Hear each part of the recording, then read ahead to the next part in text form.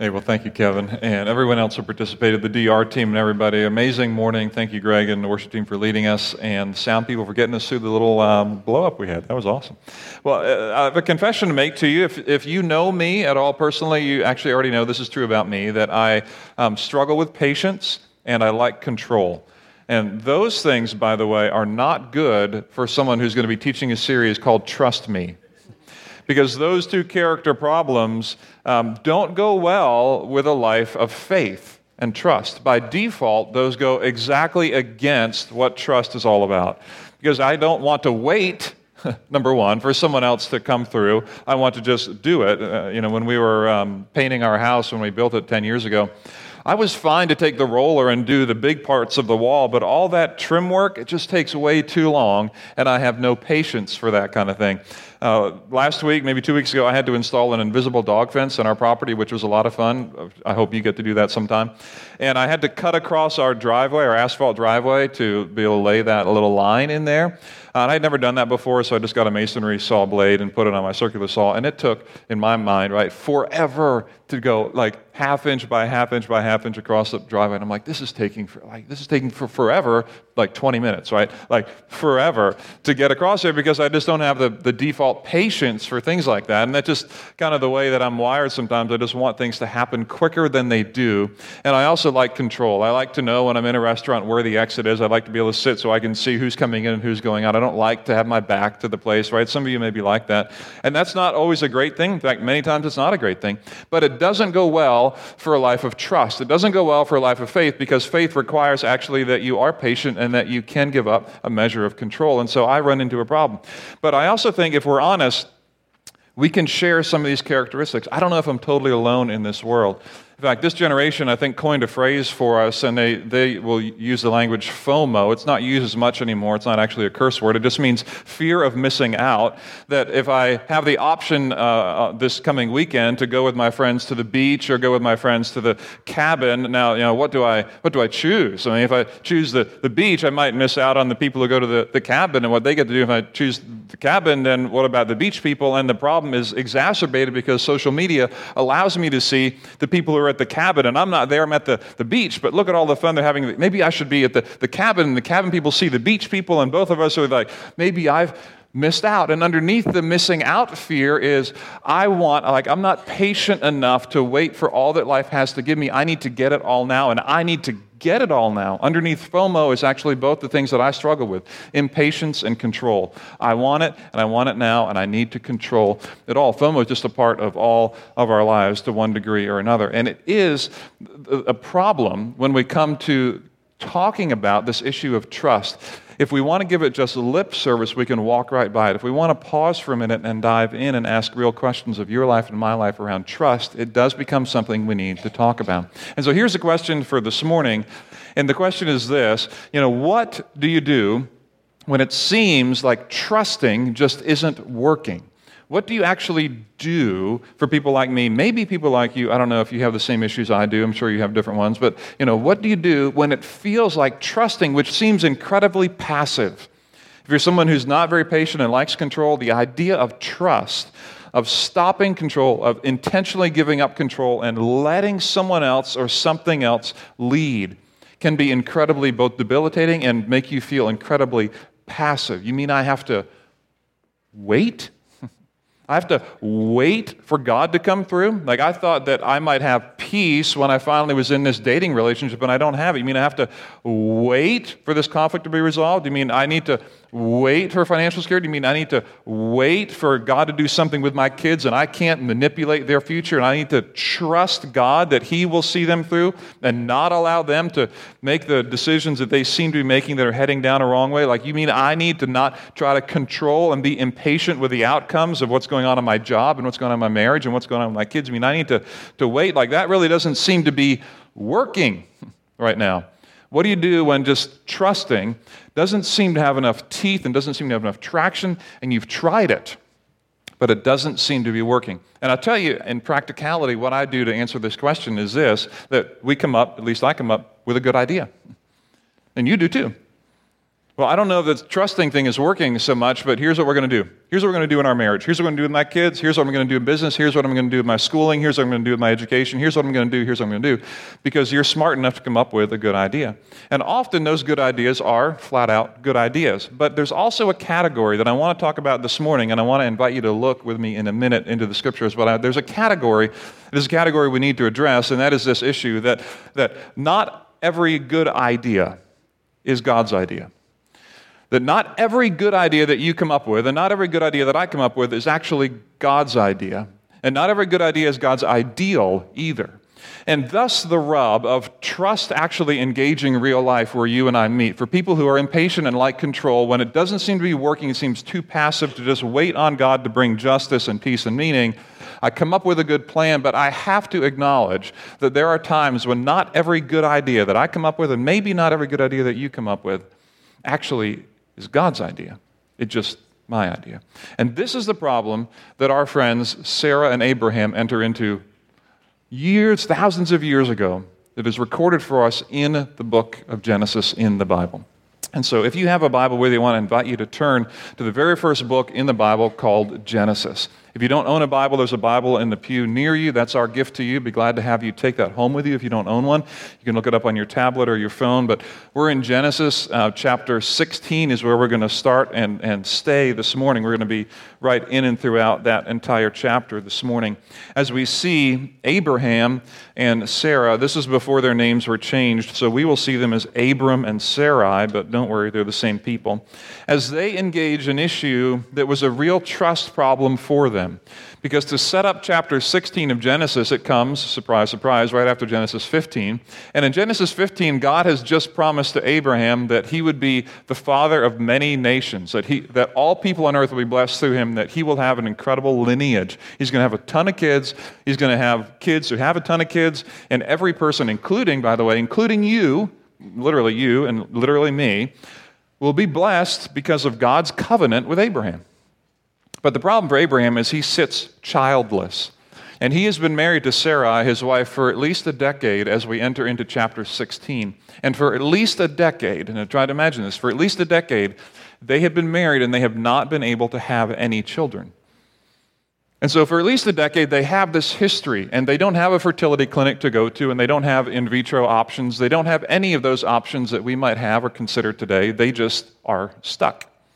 And then God comes along with this promise of you who are barren are going to be the parents of many. In fact, everyone will be blessed through you. It's crazy. And so enter chapter 16 and the rub of when trusting doesn't seem to be working.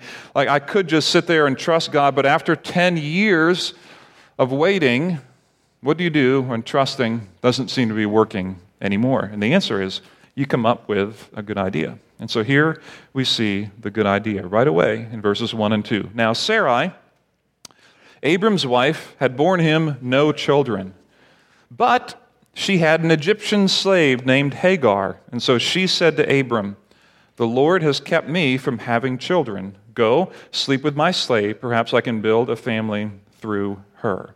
All right, first two verses, we're going to pause it here because this introduces our problem and Sarai's solution right away. Now look at how this sets up again. Look at verse 2.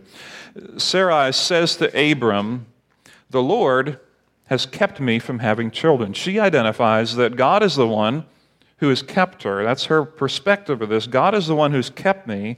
The ironic thing is, if this is God's fault, then she doesn't allow God to solve it. This is God's problem, therefore I'm going to solve it. And that doesn't seem to be the right way to approach it. If it's God's problem, maybe we need to approach it with God's solution, not mine. And so she goes in right away and says, "Here's what I want you to do. Go sleep with my slave, and perhaps I can build a family through her." And I want you to know this offends our sensibilities today, right? I mean, this sounds terrible for us if you're living in the world in which we live in now. But I also want you to know that this was part of the way things were. There was at least 4 ancient codes that were written and that existed in this time, ways of living, almost functioned as law because there was no social services, there was no children and youth, there was no government-run social service programs to provide for widows and to provide for orphans and things of that nature, that families often became that social service network that people landed on.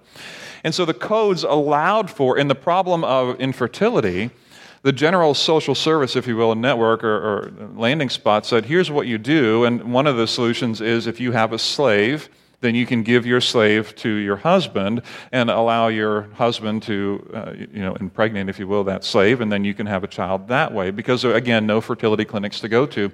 And so this is not without precedent. In fact, in 4 different cultures, in 4 different nations, in 4 different even time frames, this was just what was done. It's a biology problem. That's all it is. If you forget the ethics and the emotions and feelings, it's just a biology problem. If the woman is not able, then just get another woman and we can see if that will work. And that sounds incredibly crass, but that's just the way that things worked. And so here's the deal with Sarai. She has this solution that she comes up with, and if I can put it this way, that Sarai's solution, while built on cultural, relational, and experiential precedent, is still you can see what I say there, a quote-unquote perhaps solution. She has a solution that she says, look at the end of verse 2, she says, go sleep with my slave, and perhaps I can build a family through her. Like, in other words, Abram, I don't actually know if this is going to work, but I'm frankly tired of sitting here waiting. This is a perhaps solution. This is this might work, it might not work. In fact, this might be what God wants to do, it might not be what God wants to do, I don't know. This is a perhaps solution. And if I'm honest, it's actually a good idea, if you allow me to say that. It's actually a good idea because it's what was done at the time. And Sarai can't get pregnant, and so there's no fertility clinics, and what other idea is there? This is, if you will, a quote-unquote good idea. But a category exists, and I would argue the category exists of good ideas that aren't God's ideas. And that's, I think, the category that this falls into. This has cultural precedent. I mentioned that. 4 different codes allow for this, in fact, demand this and offer this as a solution. It also has relational precedent. There are people that they would have known who would have done this. The experiential precedent. She's seen it done before. This is not brand new. And thus enter the problem for all of us that sometimes that there are things that this world allows for us to do that sometimes seem like good ideas that don't always land in God's idea category. The reality is that there are things that we do and decisions that we make that sometimes are not challenged by my friends, your friends, or our family, your family, but actually don't land in the category of God's idea. So let me say for a minute, what I'm trying to get to with Sarai is saying this, that there are times you come up with good ideas of how to solve problems. And as a self-confessed impatient control person, what I don't want to communicate is that somehow you shouldn't use the good ideas that God has given you. There are times when you're raising children or when you are growing up and making decisions about school or who to date or whatever, that God is going to be silent on the issues that you face. If you're raising toddlers and one comes to you with a runny nose or a bleeding nose and bleeding out the nose, you don't have time to sit there and wait and say, God, can you please give me wisdom and direction on what I should do in this moment? Like, you need immediate first aid and response. You just need to do that. There are times when you need to use the good ideas that God has given you to execute and to act on them. And so what I want to say to you is I don't want you to be afraid to use the brain and the mind that God has given you. But here's my point. My point is this, isn't that we should never follow good ideas, but that all good ideas should fall within the moral will of God. That there is this moral will of God, this moral ideal of God that is revealed throughout the Scriptures, that is a kind of a safe landing spot for us to make decisions that could go one way or the other. For example, what college should you go to? What person should you date? How should you use your money exactly? Should you invest in the business, reinvest in it? Should you sell the business? Should you hire more people? How should you handle those employees?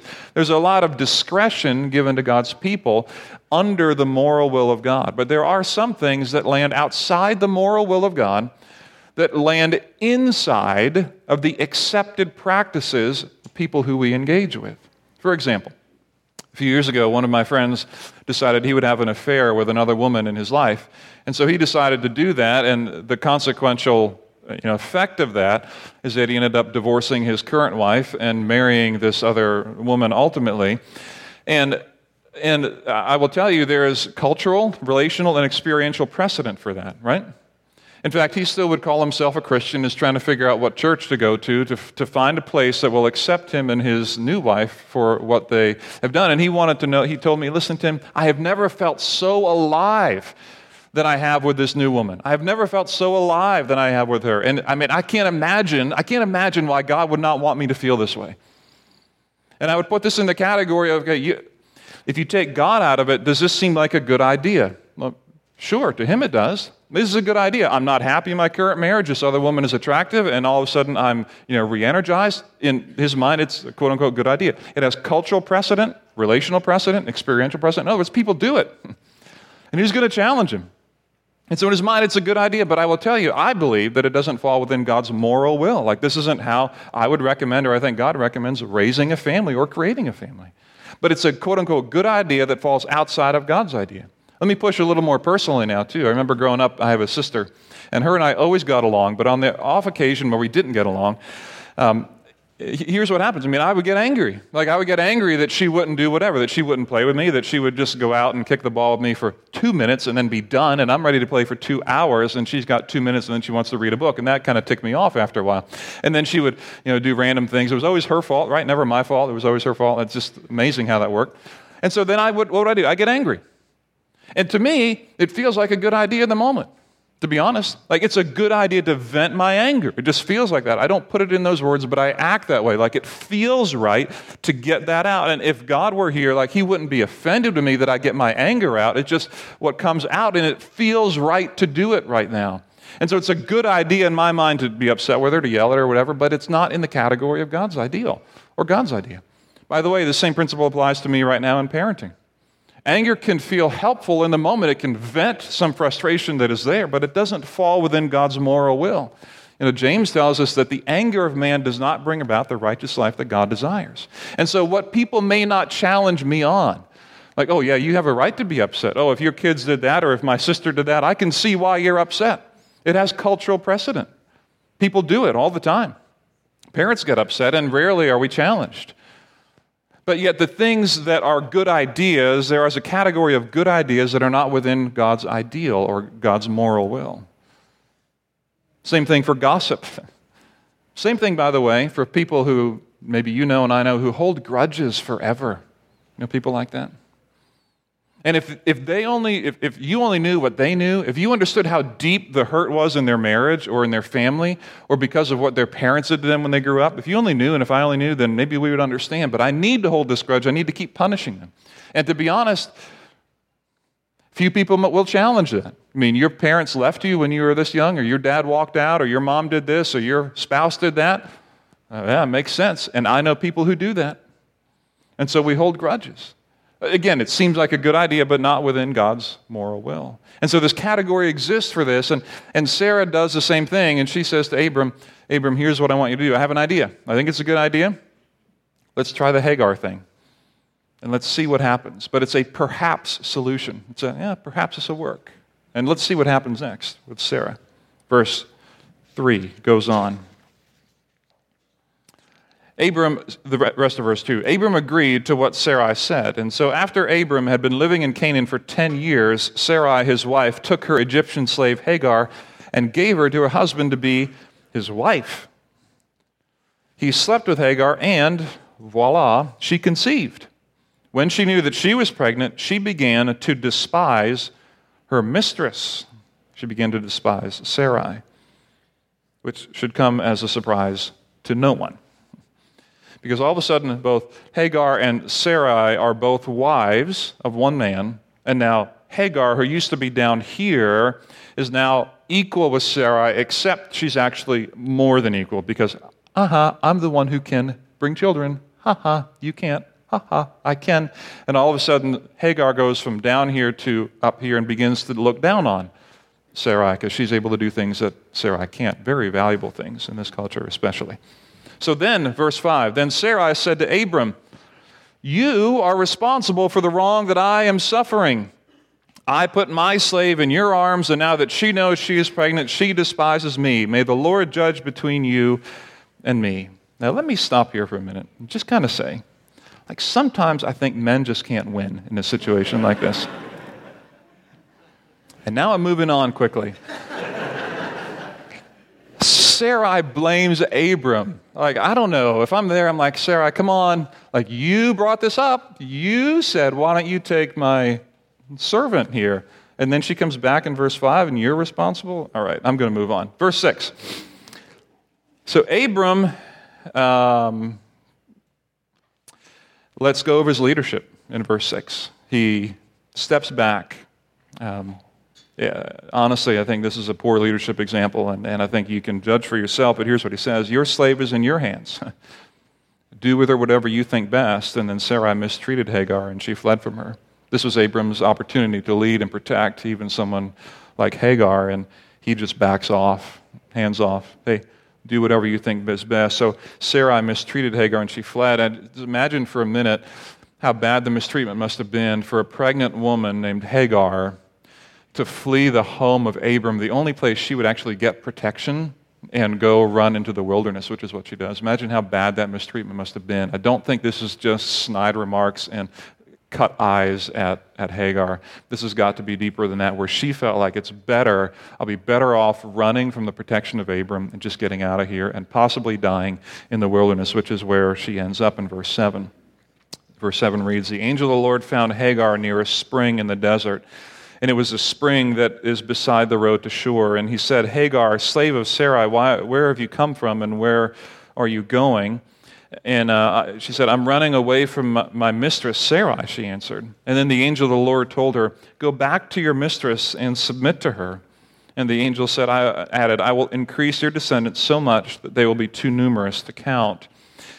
Pause on here for a minute. I just want to say, God steps in where Abram fails. When Abram says, go do whatever you will, Sarai does, and then God steps in. And this is the other part of what I really want to communicate this morning that's important to see, is that some of us in this room might be able to resonate more with Hagar than Sarai this morning. Some of us in this room are listening online later. Maybe your life has been impacted by someone else's quote-unquote good ideas. Maybe one of your parents had the good idea that a divorce was the right option, and you as a child have grown up with the pain of that. Maybe you grew up with a parent who abused you or left you or abandoned you. Maybe you've grown up with an abusive past or situation, or things did not go right at work. It wasn't actually your fault at all, but you got the short end of the stick. And you may be able to resonate more with Hagar and feel the weight of the bad outcomes of someone else's quote-unquote good idea. But hey, this seems like a brilliant idea. Why don't we end this thing? Why don't I move on? And why don't I cut my employees? And why don't I do whatever? And then real people, maybe like you, are impacted by the bad outcomes of someone else's quote-unquote good idea. And that may be you. And I get that. And here's what I want you to see. I want you to see God connecting and meeting Hagar right here in the place of her wilderness, in the place where she thinks she's going to die, where there's no life and really no hope for her right here. God comes and meets her right here. And look what he says. The angel of the Lord, speaking on behalf of God, but comes in verse 11 and continues. And here's what the angel of the Lord said to her. You are now pregnant, and you will give birth to a son, and you shall name him Ishmael, for the Lord has heard of your misery. He will be a wild donkey of a man. His hand will be against everyone, and everyone's hand against him, and he'll live in hostility toward all his brothers. Interesting preview of his life. Verse 13, and then she gave this name to the Lord who spoke to her. This is so powerful idea, especially if you can resonate with Hagar's pain. She says, you are the God who sees me. For she said, I have now seen the one who sees me. What a powerful concept. If you are in the Hagar situation, if you feel that pain of Hagar for a minute, I want you to know there is a God who sees you. And Hagar named that right in that space. There's a God who sees your pain. There's a God of redemption, who even in the world of bad outcomes from other people's good ideas, there is that God who comes into the middle of your bad outcomes, the things that are coming to hit you, who sees you right in the middle of your wilderness and right in the middle of your pain. That is a powerful idea, to be seen, to be known by God, to know that God isn't on vacation, He isn't sleeping, He is a God who sees in the middle of some of your deepest pain. That is how Hagar encounters God. So she goes on to verse 14, and this is why that well was called Be'er Lahai Roi. It is still there between Kadesh and Bered. Verse 15, so Hagar bore Abram a son, and Abram gave the name Ishmael to the son that she had born, and Abram was 86 years old when Hagar bore him Ishmael. And so the rest of the story ultimately is that in chapter 21 of Genesis that Sarah does finally get pregnant and has Isaac, which is good news for her. It still doesn't deal with the struggle of Ishmael and Isaac and how the two will work. But verse 18 of chapter 25 does give a final legacy of Ishmael. And here's what it says. I'll just read it for you now. His descendants, Ishmael's descendants, settled in the area near the eastern border of Egypt as you go toward Asher. And here's what it says, that they lived in hostility toward all the tribes related to them. Believe it or not, Sarai's decision to make a good idea, even though it may not have been God's ideal, to step into this idea had cascading effects down the generations. People who she never will meet, who are continuing to deal with the bad outcomes of her decision to move in this direction. It's profound to me how one decision like this that isn't within God's ideal can continue to bring brokenness, generation upon generation upon generation. So 2 ideas, big picture this morning as we begin to wrap it up. I want us to learn something about us and then something about God. And first of all, about us. I started this way, and I want to come back to this, that not every good idea is God's idea. And I will say especially ideas that appeal to impatience and control. When you're given over in your life, you need to make a decision about your family and your future and your fears and struggles and money and everything that you have to decide on. Decisions that ultimately take trust away from God and put control and impatience more into your lap and my lap. If they are in the perhaps category, sitting there like, I don't know if this is going to work, but perhaps. I don't know if this is within God's moral will, but perhaps. When we begin to be perhapsing, there can be a real question as to whether this is really God's idea or just your good idea. And our filters often are, well, if no one in my family is going to challenge me, if no one is going to think less of me, and if no one is going to have a problem with me, I will go ahead and do this. I have a right to be angry. I have a right to move quickly. No one is going to question it. Sure. No one questioned Sarah either, or Abraham in the moment. But not every good idea is God's idea. And so I just want to encourage you to rest your decisions in the moral will of God and be sure that the things that you do, the people you date, the relationships you're in, the way you handle grievances and pain and insecurities in your life are within the category of God's moral will, not just kind of perhapsing our way through, because our good ideas, if they're outside of the realm of God's moral will, often come with bad outcomes that we often can't see but do impact the generations to come. And maybe even more importantly, that's my first big idea, maybe even more importantly, something about God, that God provides redemption even when our good ideas lead to bad outcomes. This is what we see with Hagar and Sarah, that this is who God is. He is a God who comes to our point of brokenness, our point of pain and struggle, and sees us. Sees the addictions that we can't get over, sees the habits that we can't break, sees the shame that we're trying to hide, sees the sin that we're trying to manage, sees the things we're trying to control and keep under. He comes there and he sees it. And then he doesn't condemn us for it, but he offers grace. So this is profound and ridiculous at the same time, that God is a God of redemption. You know, Paul writes in the New Testament, he says, don't you remember, like, don't forget, please. It's the kindness of God that leads us to repentance. It's the kindness of God. It's this mercy of God that leads us to repentance, that we can turn back to him and say, God, you've come to me. I've tried to, in this series, help us see the connection between Abraham's relationship with God and our relationship with him. That the Abrahamic covenant that God cut with Abraham is the foundation for the new covenant that God has cut with us through Jesus. In Luke chapter 22, Jesus is talking to his disciples in a place that's called the upper room, and he says, this cup, and he's about to hand out a cup to people around the room. He said, this cup is the covenant, is my new covenant in my blood. This is the new covenant in my blood. He's saying, I'm going to die for you. I'm going to die for you, and I want you to drink, in that case, I want you to drink this wine as a symbol that I'm giving to you my very life. And he established a new covenant, a new way of relating to people that was built on the promises, the unconditional promises of the Abrahamic covenant. That the way God dealt with Abraham is the same way that God deals with us, except in a way that is so profoundly gracious through the cross. That the way that we see Jesus is in the shadow of the Abrahamic covenant, that God deals so graciously with Hagar and God deals so graciously with us. That he calls you and he calls me, when I make, quote unquote, good ideas that lead to bad outcomes, he doesn't leave me there. He invites me to the cross to look at it and say, in the middle of that, I'm bringing redemption for you that I want you to know. I want you to know. I want your kids to know and the next generation to know. If you have been like Hagar or maybe like Sarai, and both of us are in both categories sometimes, by the way, that God comes with redemption. And so in that room, in that upper room space, when Jesus says to the disciples, this cup, it's the new covenant in my blood for you. He's laying the foundation again. Say, come with all the stuff you have. Come with all the brokenness you have. With all the people that you interact with in your days who are broken and struggling. See again that Jesus is the one who is God's offer of redemption. That there is no good choice or bad choice that is outside the scope of the redemption of God. And so people, Christians for generation upon generation upon generations, have been replicating that scene in the upper room. They've been sharing the cup together. Across countries, when we were in the Dominican, we shared communion with people in the Dominican, drinking bad wine and eating bread that came by and half choking on it as we were doing it. But the point was we are sharing in this truth with Christians across the cultures that Jesus saves, He redeems, and He's come for you, and He's come for me, for all of the bad outcomes, and for all the bad choices that we think sometimes are good. And so I want you to remember, not every good idea is God's idea. Rest your great ideas in the moral will of God, and then move forward with confidence. But also know that God redeems everything that's broken. And part of the reminder of that is what He did with His disciples when He cut that covenant in the upper room and said, here we go. I'm going to die for you.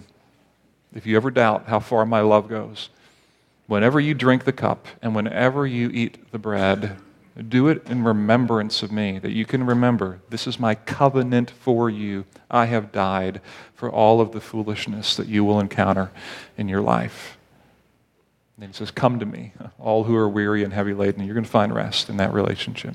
And so this morning, we get to participate in that same practice of sharing in the communion together, sharing the bread and the cup, kind of going back to that upper room, going back to the reminder of this covenant that God has made with His people through Jesus. It's an incredible moment to just stop and think again, are the decisions that I'm making, do they make sense in light of the cross? Do the grievances I hold make sense in light of the cross? Does the way I'm treating my spouse and my kids make sense in light of the cross? Does my desire for control and impatience make sense in light of the cross? It's a great time for all of us to come back and kind of reset. Those who have called themselves Christian, we invite you. You don't need to be a member of this church. If you call yourself Christian, we invite you to take part in this communion with us. In a moment, we're going to distribute the bread, followed immediately by the cup. We're going to hold both of those until everybody is served, and we're going to eat and drink together as a body here in this place. But we do that so that we can stop and come back to who Jesus is and what He's done for us and reset the way that we think, reset our story in light of His story of redemption. So we would love for you to participate with us. And so let me pray for us as we kind of get ready to do that, and we'll continue and serve and drink and eat communion in a moment. Our good God and Heavenly Father, thank You for the chance to be together this morning and engaging Abram's and Sarah's story again, seeing some things that were done that we can resonate with, that makes sense because it's hard to trust for that long, over a decade, without results coming. And it's easy to see our good ideas as great ones and not always consider whether they're really within Your moral will or not, especially when they're not challenged by people closest to us. So I pray that You would help us as men and women, young men and young women, to come back in the way that we make decisions on the situations that we have in front of us, relationally, business, etc., and continue to lean into knowing that what we do needs to be in line with what Your moral will is revealed in Scripture. And help us remember, again, Your God of redemption, who comes to us in the middle of all the bad outcomes that we experience as a result of the pain and sin and brokenness in this world. So I pray now, as we prepare to take communion together, that this reminder of Jesus on the cross, that He has come to cut this new covenant with us, that all of our striving, all of our effort to make ourselves right, to place ourselves correctly in relation to You, God, will kind of be set aside as we come under together the grace of Jesus in dying for us, knowing that it's not by our merit, our strength, our wisdom, or any character or quality that we have that we come before Jesus. But the ground, as they say, is even at the cross. There's no longer slave nor free, Jew nor Greek, male nor female, in light of what Jesus has done for us. And so I pray now as we prepare to take this, would you remind us in a few moments as we eat and then drink together that you're a God who saves, you're a God who redeems, and you are a God who sees us. We pray this in Jesus' name.